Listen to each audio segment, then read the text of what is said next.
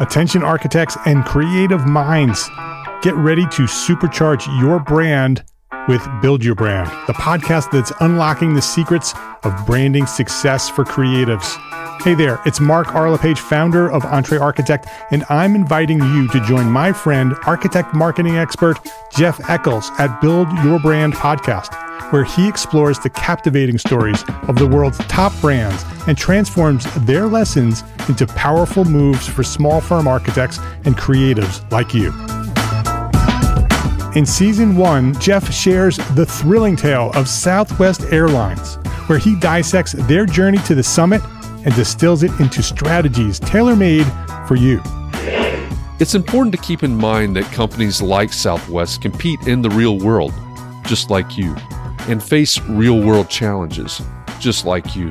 You might be surprised at how similar those challenges are to the struggles that you grapple with on a day-to-day basis. Don't miss out on your blueprint for success. Subscribe, tune in, and let's build your brand together. You may have noticed that the very best brands in the world are also known for having somewhat unique corporate cultures. That's often the glue that holds everything together when they encounter those rough spots. We don't do it because it inconveniences the passengers to whom we are primarily dedicated, the short haul, frequent flyer. Follow the link in the show notes to subscribe to Build Your Brand today. Remember, no matter the size, the journey's the same. Your brand's journey to the top starts here.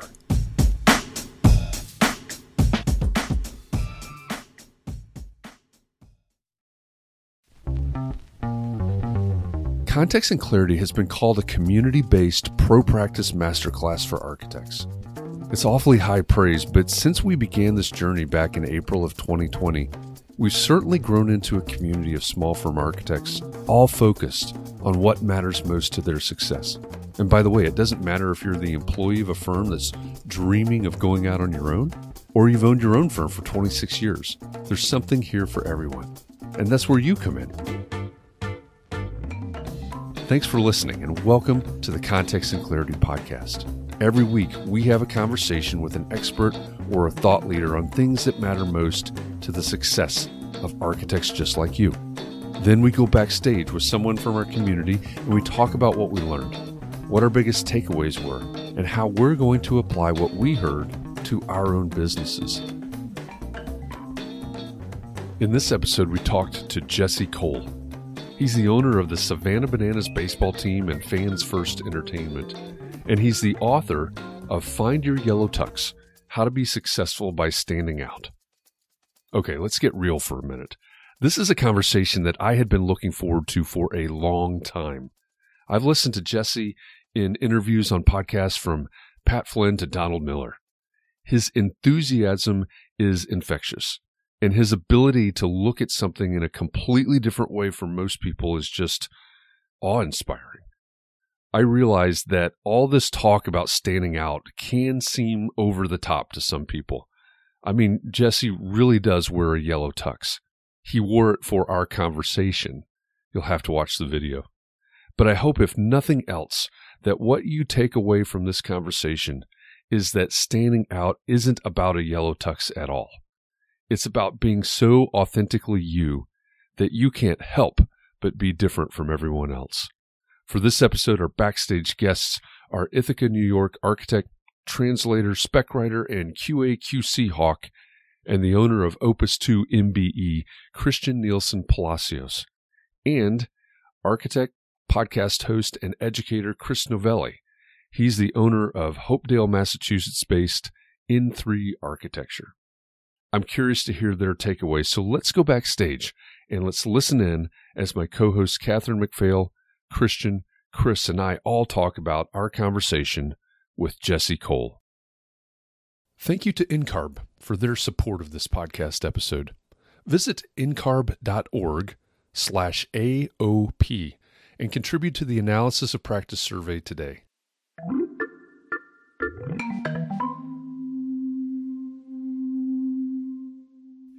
This may have been one of my favorite all-time Context and Clarity Live conversations, but as always, we wanted to know what our audience thought about the conversation. So exciting. I can barely wait to talk about this. So I have had a lot of fun on a lot of our shows that we've done. But this one, I don't know what. The first time I ever heard him, I was all jazzed up about it. And so talking to him in person, I'm predictably excited. As you were saying that, it reminded me that I can play these things up in my head, right? There are some bucket list type guests that are on our list or have been on our list, and I always worry that I've got this built up into my head, right? And is this person going to live up to what's in my head, or is it going to be a letdown, or how's that going to go? And I'm with you. This was definitely not a letdown for me. Jesse brought just an incredible level of energy, and of course he wore the yellow tux, which was fun. But like I said, I enjoyed it. It's one of my favorites. What do you guys think? Yeah, I think it's definitely repeat guest material. Like we've only had one person come twice to Context and Clarity, as far as I know, and I would love to have him back. I still had like 8 or 10 more questions that I couldn't ask, and I just enjoyed it a lot. Yeah, I agree with Christian. Repeat guest worthy. I think we only scratched the surface with Jesse, and even that, there's so much to take away from it, so much to take away from our conversations throughout the week. And one of the things that I wrote really big is to take action, right? Just on some of the things that he's talking about, or even just one. Try something different, experiment, and go have some fun. So I agree. I think this has been one of my favorite weeks of topics, and I'm with you, Christian. I could have done that for 2 or 3 hours. And when he was talking about the meaning of the word entertain, which was to like provide enjoyment, that's one of the way I phrased that question. Have you hired an architect, and did they provide you with enjoyment? And he didn't answer. So at least the second part of the question. Expanding upon that is the concept of figuring out what people don't like about working with architects, and what are those friction points, and how can we do things differently? How can we make it a little bit more fun, or maybe a little bit more enjoyable? It doesn't have to be over the top, right? I think that was we spent a lot of time this week talking about, do we have to be over the top? Do we have to wear yellow text? I think people who are saying that are kind of missing the point. You don't have to be over the top. It's just about trying different things. Yeah, I love what he said about if you're shy and you don't want to stand out, you can stand out. You don't have to be over the top, but you could write birthday cards or thank you cards, or just kind of be more caring. Standing out doesn't mean being over the top like I am. You can stand out by writing thank you notes. You can stand out by caring differently. You can stand out by listening carefully, responding creatively. In 2016, I started the thank you experiment. And I told myself I was going to write one thank you letter a day for the year. I bought 400 custom yellow thank you letters, and I started writing to teachers, former teachers, coaches, entrepreneurs, authors, anyone who's inspired me. It changed my life. Today, I've written thousands. I continue to write every day. And, that can be for someone that doesn't want to stand out. They're going to get that letter. They're going to send it. And people save those letters. I've seen our team, our staff that I wrote 4 years ago. They still have them up on their wall. And so I think there's ways to find out, who are you? When you're at your best. I always ask this question, they said, Jesse, how do you have so much energy? Well, I do what gives me energy. It's very simple. So I used to have zero energy when I was doing operations at the ballpark and doing finances and sponsorship and all that stuff. Now I create, I share, and I grow. I've been thinking about, I asked the question about, do we have to love the people that we work with, the people that we work for? Again, this all in my mind is related to this ideal client idea that I have. And I went back, I mentioned this guy, Pedro Adao. And, just as a point of reference. But one of the things that Pedro talks about in terms of, it's really in terms of finding the people and serving the people. And Pedro's Pedro's audience is all types. It's entrepreneurs, it's financial analysts, he's got a very broad audience. But his question is, what's the, I forget the exact term he uses, but basically, what's the group of people that you just love, that you just care so much about that you have to help them, that you have to figure out some way to help them, to solve their problems, to support them, whatever. And I don't know if that makes for strange bedfellows, Pedro and Jesse, but I think that kind of fits together. When Jesse's talking about creating this experience and doing all these things, they're using different words, but I think they're headed to the same place. And that's why I asked, is as an architect, I fully get it, right? Especially, the EntreArchitect community, small firm architects. Being a small business owner is hard. Being a sole practitioner is hard. You're wearing all the hats of the entrepreneur. It can be a real grind, and I'm sure we'll touch on this, but Jesse talked about doing the things that give you energy. But you're doing your invoicing, you're doing your proposals, you're working on the design, you're doing construction, you're doing all the things that you have to do. I think it can be really, really hard, and I think we heard some of that in conversations this week. It can be hard to want to think about doing something more or different or unbelievable for clients when we get worn down like that, like you could. And so that's one of this is a long way around the barn to get there, but that's one of the reasons I wanted to ask that question is, do you have to find the people that you just love working with so that all of these things feel like a natural outpouring of what you do? I guess that's where I was headed with that question. And that led into the love language and all that. Can't find them. Should you keep doing what you're doing? If you can't find them, is that what you said? Mm-hmm. Yeah. If you can't find people you love to work with. Well, I think too, he just says, keep, I guess what you just said, Catherine, keep doing what you're doing and maybe the people will find you. Or he wasn't the first person to say this, but to be clear on who you don't want to work with. Right? And if you're clear on who you don't want to work with, that helps you narrow down who you want to work with. Yeah. So how would we actually do that? Is it on our website? Like, I think, Jeff, you mentioned once some area on the website where you could write, like, don't hire me. Like, these are people who shouldn't hire me. But where would you put that? Yeah, that's one of the things I challenge a lot of my clients to do, or at least think about doing is, Jesse's talking about mapping out the whole client experience. And for a lot of us, that starts at a website. So when they land on your website, is there something that says, don't hire us if, or who we're not, or, the opposite of what they expect, I guess, in Jesse's language is what I'm talking about. But I encourage a lot of people to put that on websites, what we're not. And the top of that list is usually if you just need someone to draw up some plans.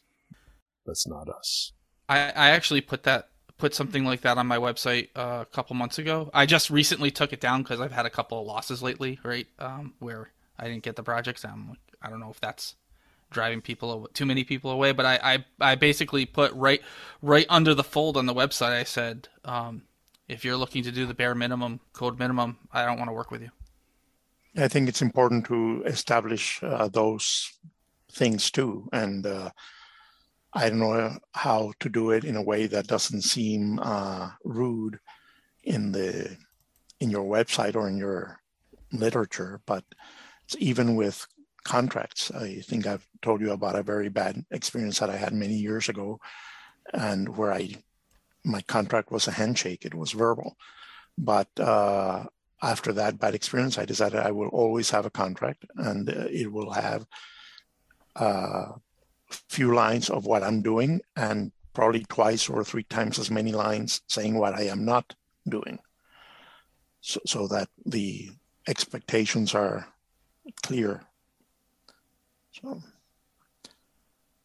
Yeah. That's, everything that we've talked about this week really eventually comes back to expectations. Right? What expectations are we setting? What expectations are we holding? What are we living up to? That's I don't think that can be overstated, and probably in any business, but certainly not this business. How clear are those expectations is maybe the most important part of that.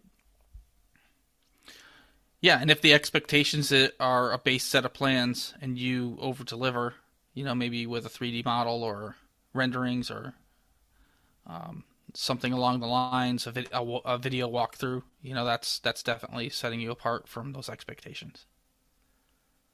You said something along those lines earlier this week, Chris, about, I don't think you used the word all-inclusive, but something, including more things. Right, more deliverables perhaps into the process instead of charging for every different rendering. This, that feels like nickel and diming. And so what I do is I just take the services that I want to provide and I just include my time, and I just provide them for them. And I don't tell them that it's an extra or anything. I just do it. I was inspired by that this week to just tell people that this is what I do for roughly this fee, and that's what I'm going to do. And no, you can't take out this stuff that you don't want. Yeah. You can go talk to someone else. Yeah, exactly. So that just kind of reminds me of how he said experimenting constantly. I feel like I do that all the time with my proposals and my fee structure. And I mean, I'm always talking about the client experience. And this week I feel like I got some pushback on that, like what you should be as a good architect and not. I mean, I guess we all just assume that we're good architects, or we all want to be good architects. So I'm just wondering, how do we take it just another step? Well, I'll play devil's advocate. What does that even mean? What does it even mean to be? What does it mean to be a good architect? And is that your version or the client's version? Yeah, I think that defining what's a good architect is difficult. Defining what's a good person is not that hard. And I thought, on the brink of discussing this when he was talking about the name of his company, which is Fans First Entertainment. And a follow-up to what we mentioned in Clubhouse this morning, that I am truly curious as to how do you convert followers into fans? Because you often see people who are bragging, I have 17,000 followers on Instagram. So what? What does that mean?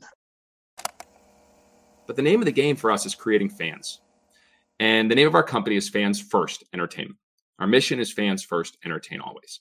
Every decision we make, we ask ourselves, is it fans first? I believe the future of business is not based on how many clients you have, not based on how many customers you have. It's based on how many fans you have. It's everything. So, in my new upcoming book, Fans First, I share the 5 E's to create raving fans. And I think that fits with any organization, as I've seen it work with numerous other organizations. But it's how we're a little small team out of Savannah, Georgia. And now, from only selling 2 tickets, have sold out every single game. Our wait list just passed 13,000 for tickets. And now we're taking the show all over the world. And I've been told by my team, every day we sold out Daytona Monday morning. We sold out Montgomery Tuesday. We sold out Columbus. We're about to sell out West Palm. And I never imagined we'd be selling out these cities with 10,000 people. But it's because we created fans. We didn't chase customers. And so I can go into any of those 5 E's or anything, but that's really been the framework, is how do you create fans? Have conversations with your team that way, not how do we bring in more revenue, more sales, more customers. How do you create fans? It's a different conversation and it gets different results. We all love having praise and being loved and having fans, but how do you transform those followers into fans? And for the majority of us architects, most of your clients are going to be a one-time deal. So how do you create a fan from somebody who's only going to hire you once in their life, even if you provided fantastic service? But I think the idea is that they're supposed to talk about you afterward to their friends. Like, it's supposed to be a thing that they enjoyed so much that they would recommend you to everybody they encounter who needs an architect. Yeah, that's an important part of the formula. But I want to go back to what you said, Christian, as well. When someone says they have 17,000 followers, the only appropriate follow-up question to that is exactly what you said. So what? Right? What's the value of 17,000 followers? What's that doing for you? There's a big difference between a follower and a fan. And I said this at some point. I'm looking forward to Jesse's next book, which comes out on May 17th, because it is about creating fans. So, and as Catherine said, I think we were not live at the time. It sounds like a similar concept to Pat Flynn's Superfans. And I'm all for it. I think we need more books. Fanocracy by David Meerman Scott is another great book about creating fans. Put that in quotes. We don't typically think in those terms. We think about clients or whatever. But I think we need to. I think we need more conversations about what that means. Again, what I said in the conversation with Jesse is,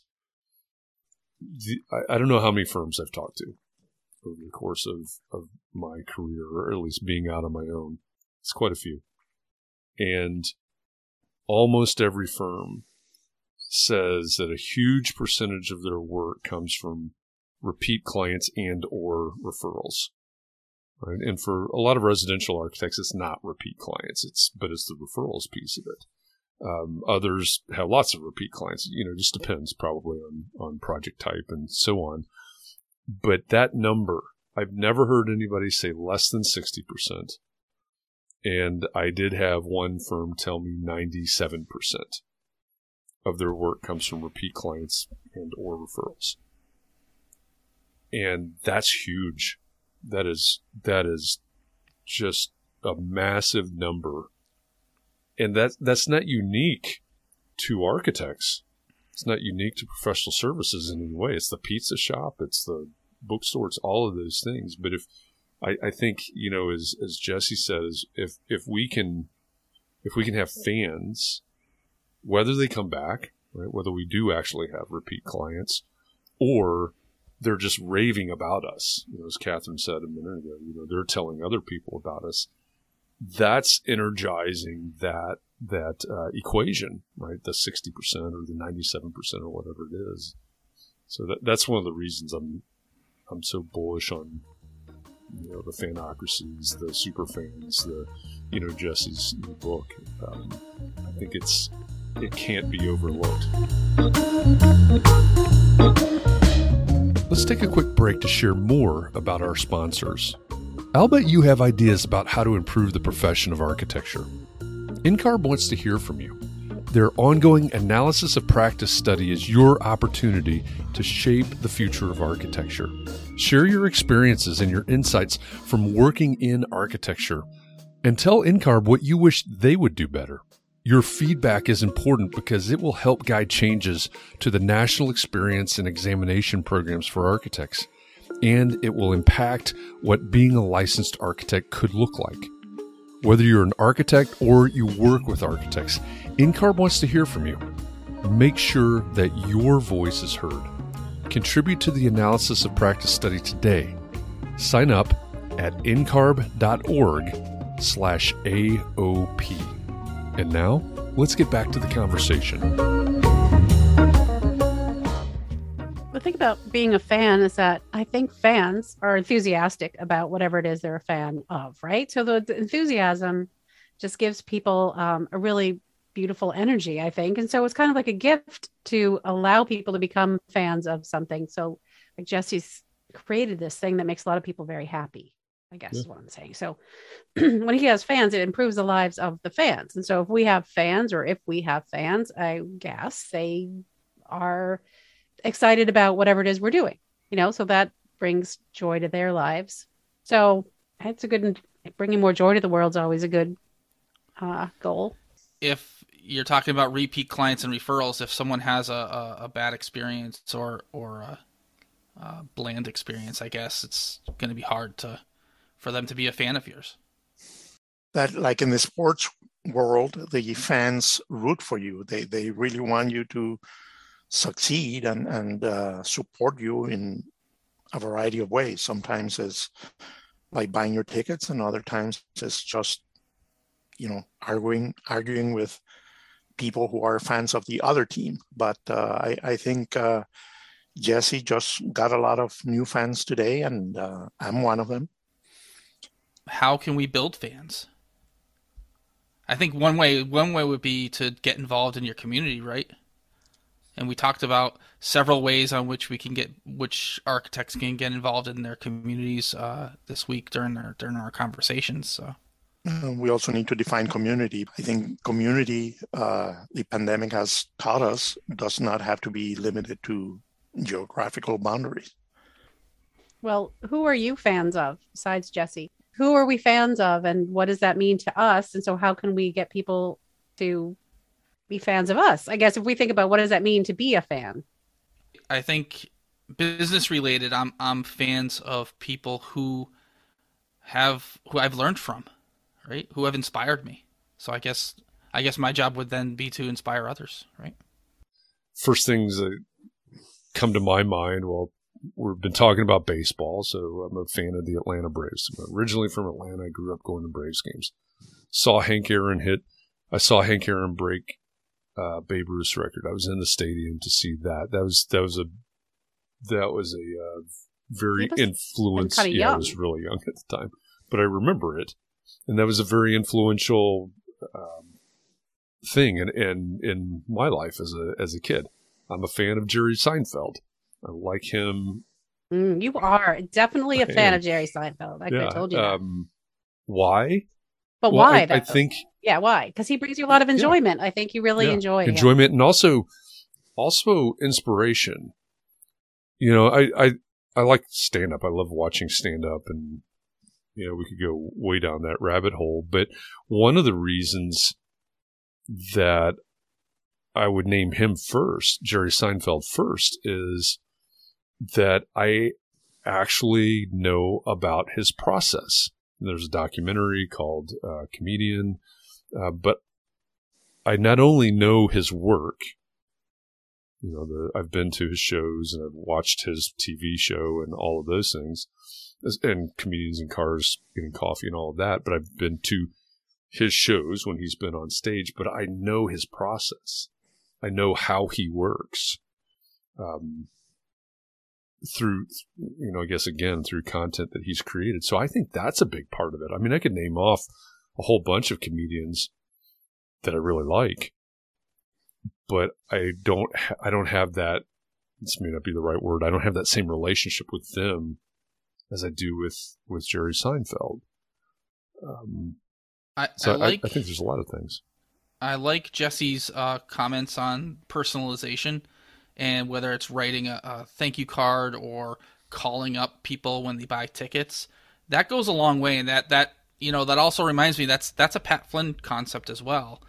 And that is actually what made me a huge fan of Pat Flynn. Like, I'd always followed him and his podcasts and stuff like that, but one time I commented on a Twitter post, and next thing I know, I got a personalized video message from Pat calling me by name. Hey, Chris, I looked at your website.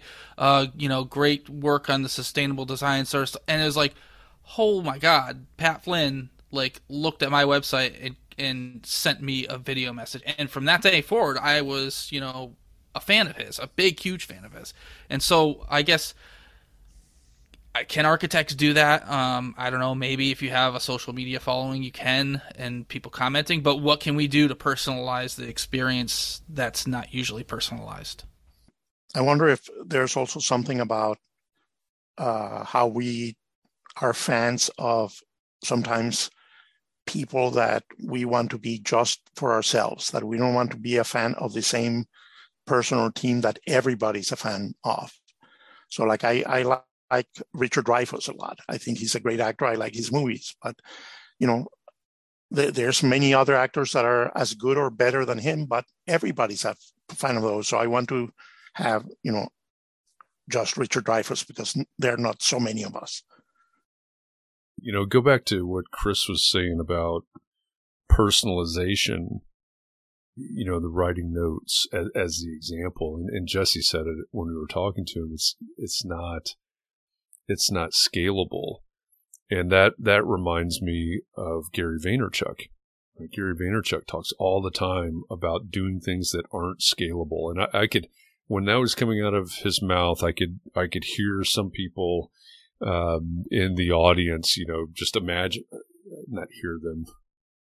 I don't always hear voices in my head, but I can imagine people in the audience saying, well, there's no way I can do that, right? It takes too much time or whatever. But that's actually the point, right? You're doing the unexpected. You're doing something that, no, it's not scalable, but it's meaningful, right? Someone, there's been several examples thrown out here. They get a note or a video or whatever. It's meaningful to them in some way. And that, I think that goes a long way, right? That's Jesse being, and his team being very generous with their time. They don't have to write notes.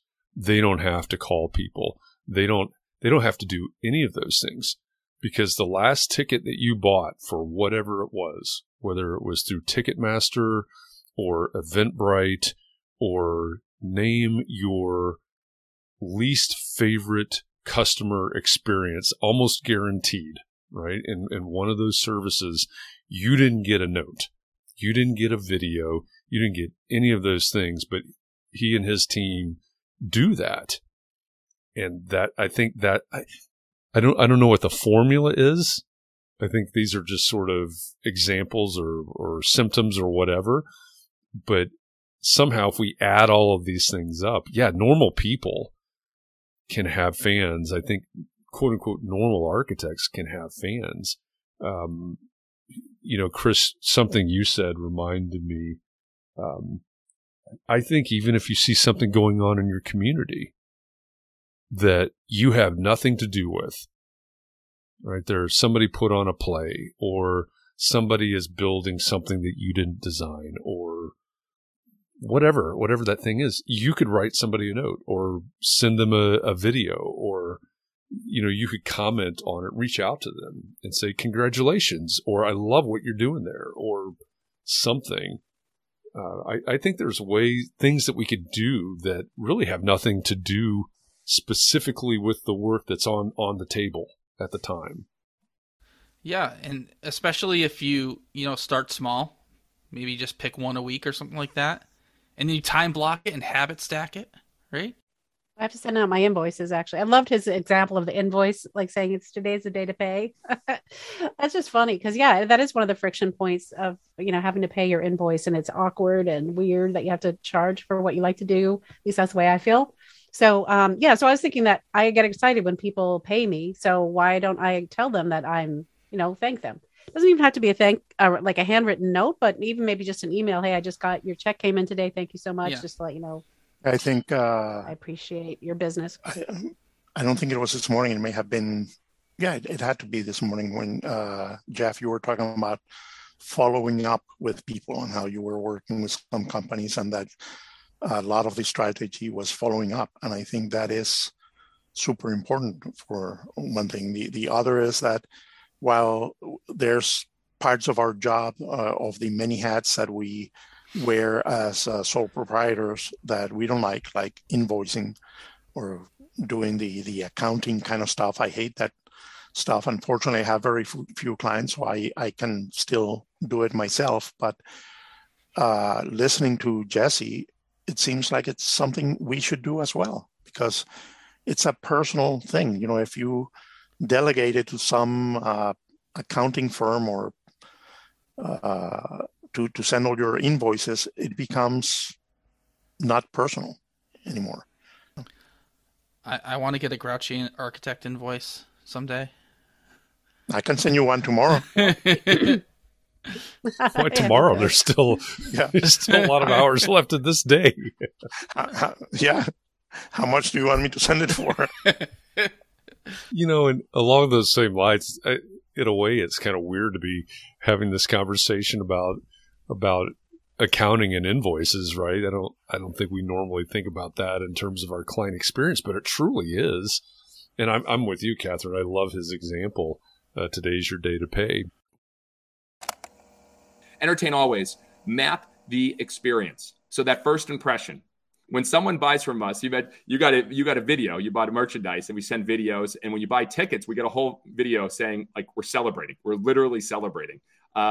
When you buy from us like a big group outing, you get an invoice, and it says, "Congrats! Today is your day. Today is the day you get to pay." You may think you've had days like this, the day you bought your first house, your first all-inclusive vacation, or the day you bought your first car, but nothing is quite like Bananas Payday. So pull out your check, credit card, rare coins, Bitcoin, and make that payment like we know you can. This is your moment. Now seize it. Love, Jesse Cole. That's our invoice, because we think an invoice is a friction point, and every pay point is a pain point. How do you make your terms and conditions, your contracts, your invoices, how do you make them a little bit different than everyone else and don't follow the same form? That's a way to create a fan, because customers aren't expected to love you on the invoices, their terms and conditions, or your contracts. Maybe that's a way to make it a little different. Say, oh my God. One of the things that's popped into my head a lot this week because of the topics that we've talked about is that I've started using this software tool, I guess, called Loom, Loom, Loom, which is all it is a super easy way to record videos. And one of the things that you can do, and I think most people use it this way, is embed these videos into an email or in any kind of message. And, you could put your invoicing together. So I'm thinking through this right now. I use FreshBooks, and I will automate that as much as I can. So, hey, if I've got a client and my fee is X and it's going to take 3 months to complete this project, then every month they're going to get an invoice for 1/3 X, and it goes out automatically through FreshBooks, right? I could do something right in the message about, today's your day to pay, to take Jesse's thing. But I could also, I'm sure I could figure out a way to automate this if I really wanted to, but I could create one of those Loom videos, 30 seconds, a minute, whatever long, and say, hey, Christian, just got the notification that you paid the invoice. Just wanted you to know that I really appreciate you. I really love working on this project with you. And thanks for paying. Thanks for paying the invoice is probably a better way to say it. But that could be a 30-second Loom video embedded into whatever form of communication that you want. That could be a nice personal touch.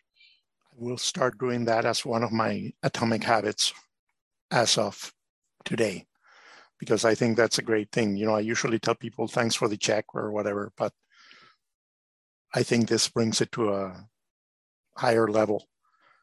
It all comes down to surprising and delighting, right? What do you do, or what can you do that's unexpected? And Catherine, you mentioned removing friction, which is a one of the ideas in Jesse's book, and I think it's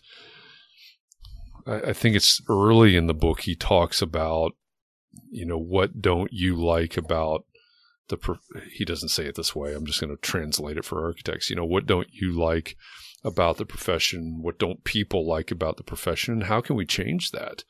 If the expectation of an architect is A, B, and C, and that's creating friction, I don't understand. I'm not sure what I'm going to end up paying this architect, right? Because it's based on percentage of construction as an example, or I don't know what this means. And they talk about this, there's this phase in this. I don't even know what those words are. All these things that could be going through someone's head. Is it really that hard to change that? What he's talking about, what he's doing is outside of the norm for a lot of us. But it's really, in a way, it's not that hard. Everything he's talking about is easy. It doesn't mean it's simple, but it's easy. It's a change of mindset, change of approach. I think being purposeful about everything is part of it as well.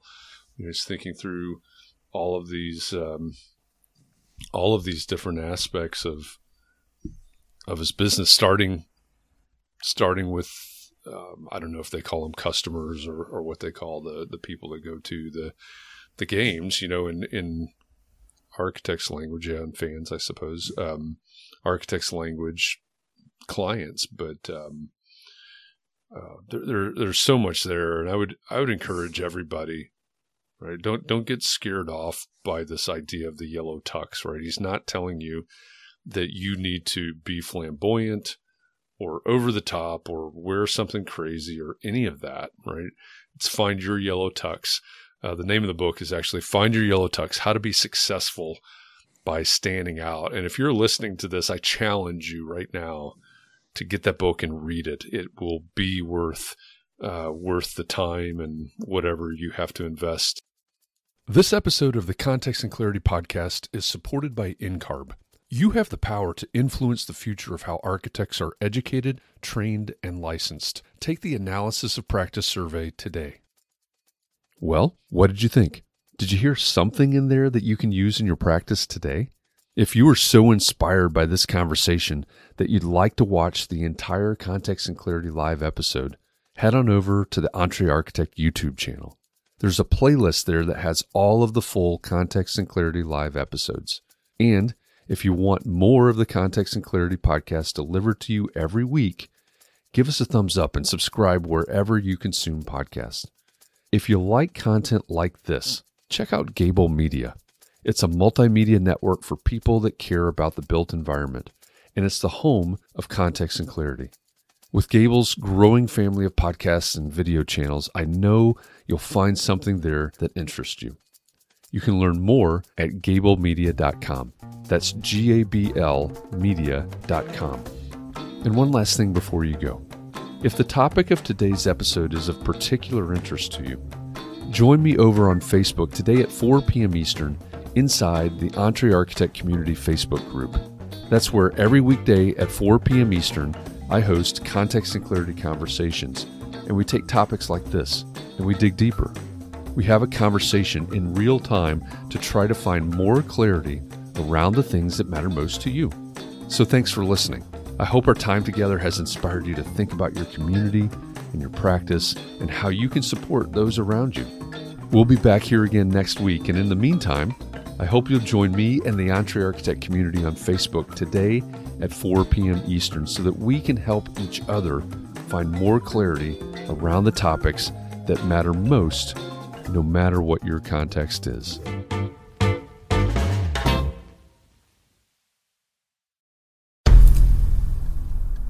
I've mentioned it to my family, but in terms of telling people like, oh yeah, we're doing this, I'm looking for projects, you got anything? I'm not there yet because it scares the out of me.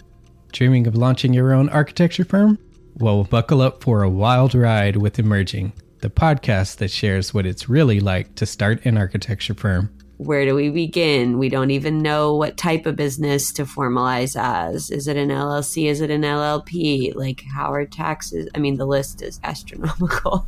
Season 1 featured founders Jeffrey, Lexi, and Chris, owners of Level Studio Architecture, are your fearless guides on this unfiltered journey from napkin sketches to a thriving studio. One evening, stumbled into one last dive, we sat at the bar and pondered our postgraduate futures.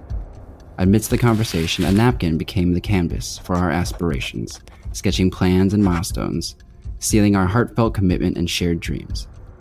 In drawing down dreams on a napkin collectively, that then, you know, in your head, you've rooted like, oh, I'm connected to these people, like long term. The process of starting an architecture practice brims with excitement and challenges, demanding meticulous planning, flawless execution, and unyielding resilience. I kind of hate the term because it's so overly used, but I think everybody knows imposter syndrome. And I think it's so real to this day. I don't know if it's with everybody, but with me, I'm always questioning like, us? Can we do this? Are we ready to do this? Are we prepared? Can we do it? Did we just decide a name? We did it, guys. Oh my God. One that came out of nowhere. Woo! It came out of nowhere. I liked it. I saw it. Ready to turn your aspirations into reality? Follow the link in the show notes to subscribe to Emerging and chart your own path to architectural success.